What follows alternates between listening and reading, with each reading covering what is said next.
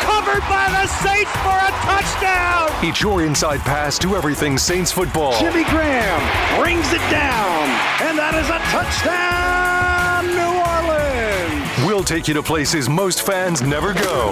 To practice, to the sideline, to the locker room, following every twist, turn, and touchdown of the Saints season. That is going to be a touchdown. Taysom Hill.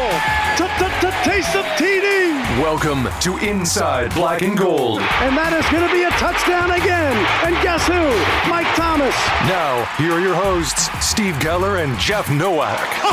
Oh, baby. We are Inside Black and Gold, Week 15, Saints, Giants. More blue coming to the dome. Steve Geller here along with Jeff Nowak. And man, oh man, a lot, is being talked about, obviously, with this matchup. And we'll get in with more of the G-men with our special guest coming up in the next segment. But Jeff, I don't know with this team anymore. I think that the line already is the Saints are +6 heading into this matchup. What does Vegas know that we don't?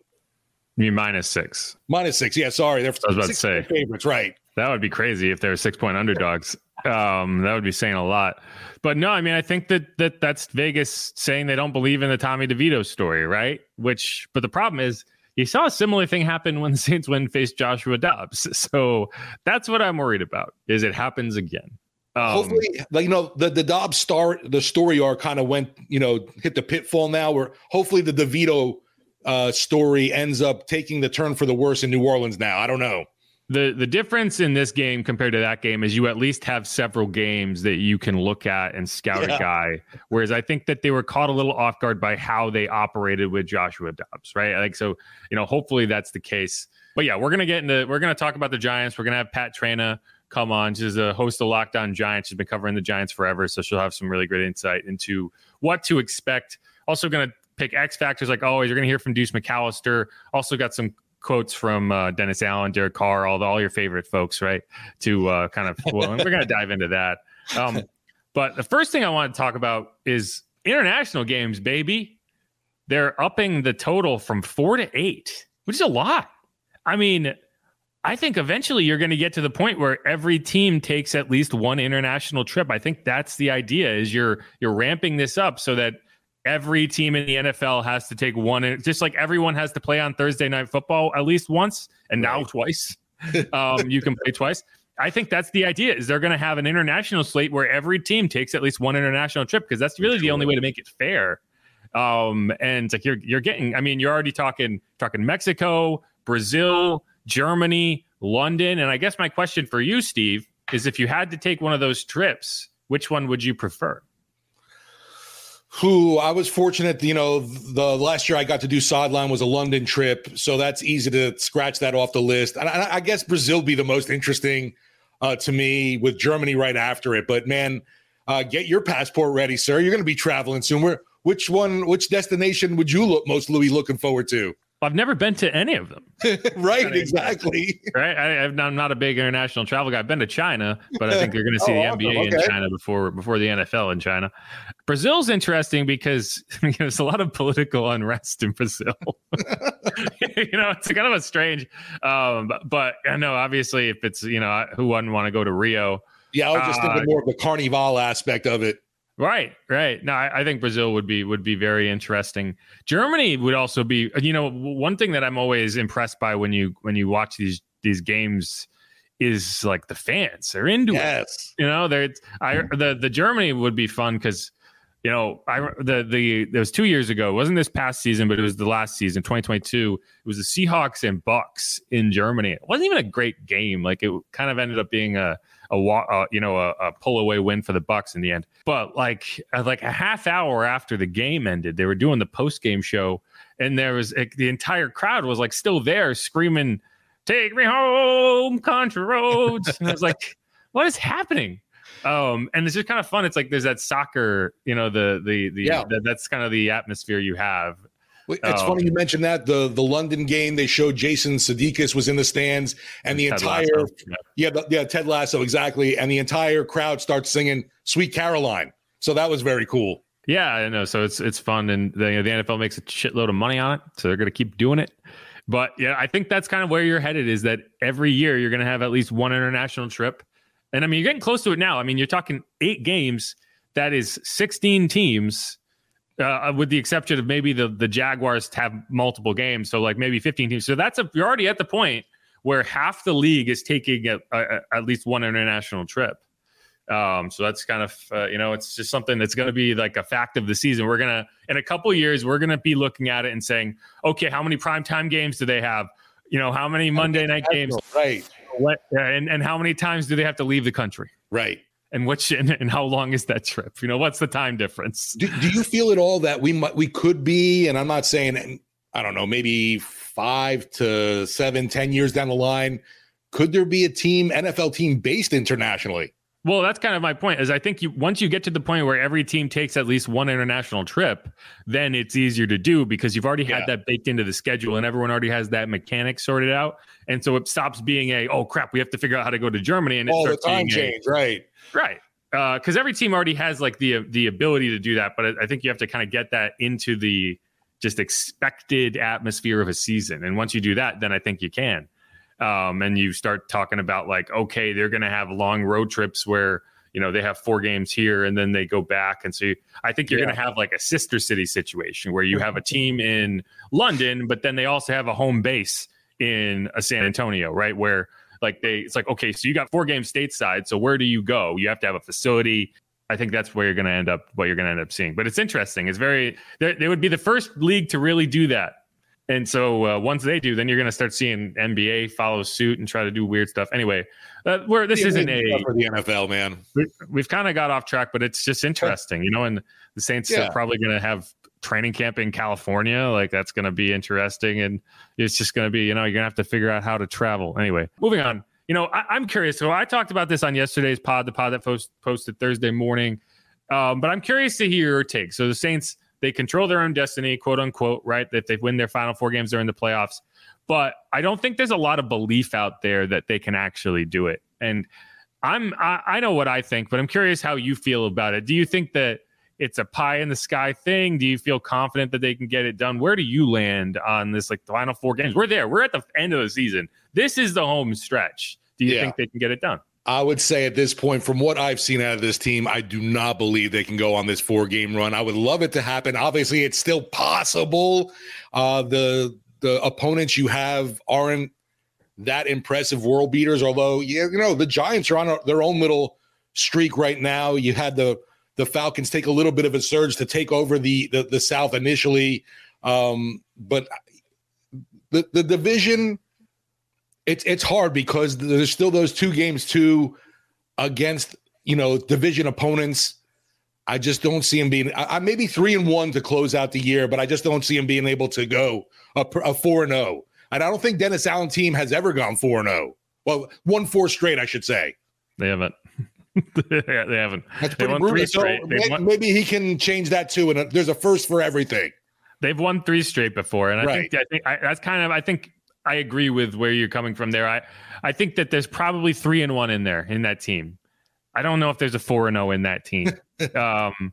And so, but there is a chance you get to the playoffs going 3-1. You'd have to make it at 9-8, but then that's always seems to be it's like if you get to 10 wins, it feels like you'll pretty much guarantee yourself a spot.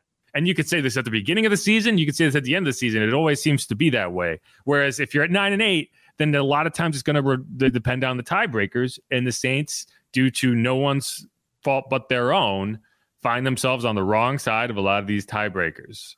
So I agree with you. I wouldn't put any money on it, but I am rooting for it because that would be cool.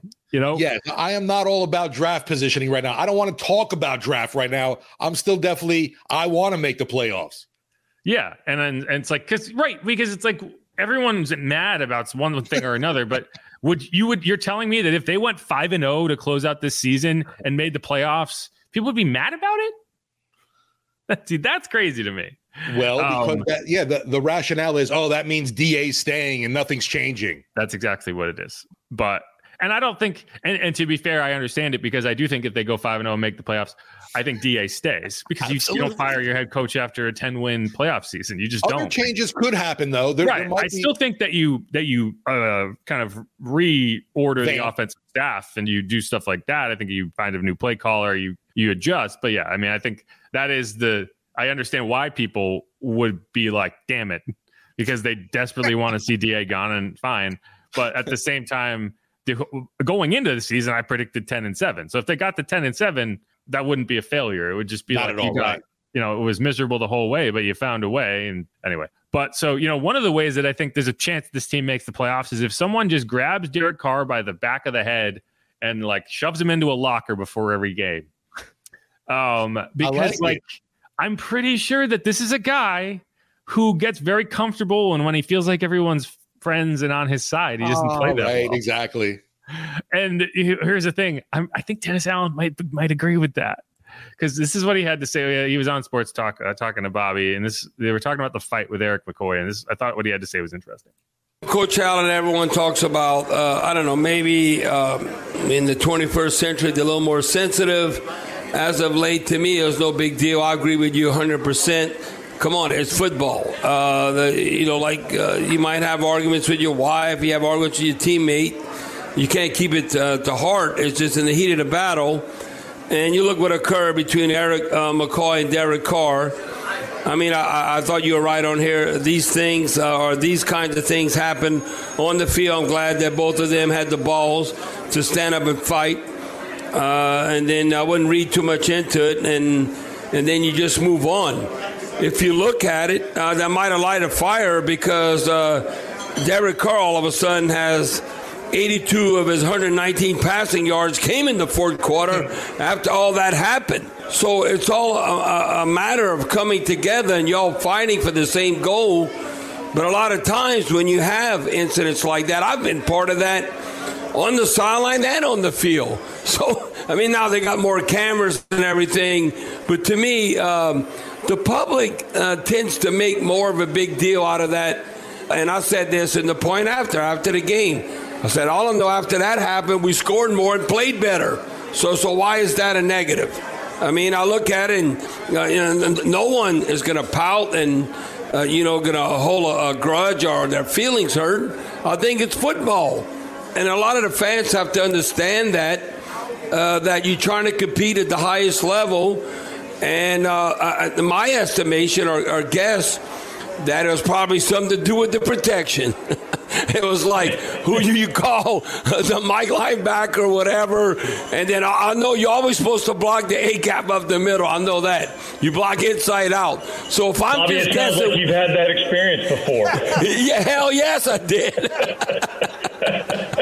Exactly. Yeah, hey, look, obviously you'd rather that not happen because usually when those things happen, they happen out of frustration when things aren't going the way that you want it to go. But sometimes those types of things kind of light a spark under everybody and kind of get everybody fired up a little bit. And I do think we played better after that. And so, look, it's something that it happened in the heat of the battle.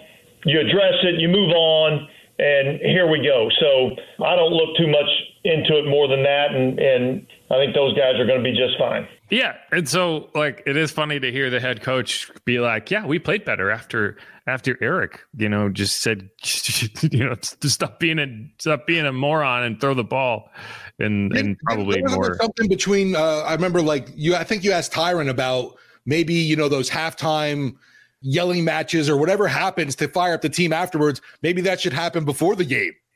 Yeah. It does feel like that. It feels like at times this team is just very passive and they're, and suddenly it's like, just be mean. Go out there and be the bully, Yes. Oh. And so I guess it takes Eric being bullied to feel like he needs to play like a bully. But, it's funny because, I just want to play, and I'm not even going to play the clip, but I did think it was funny if you listen to Derek Carr's press conference. I think he's bullying his own children. What's happening?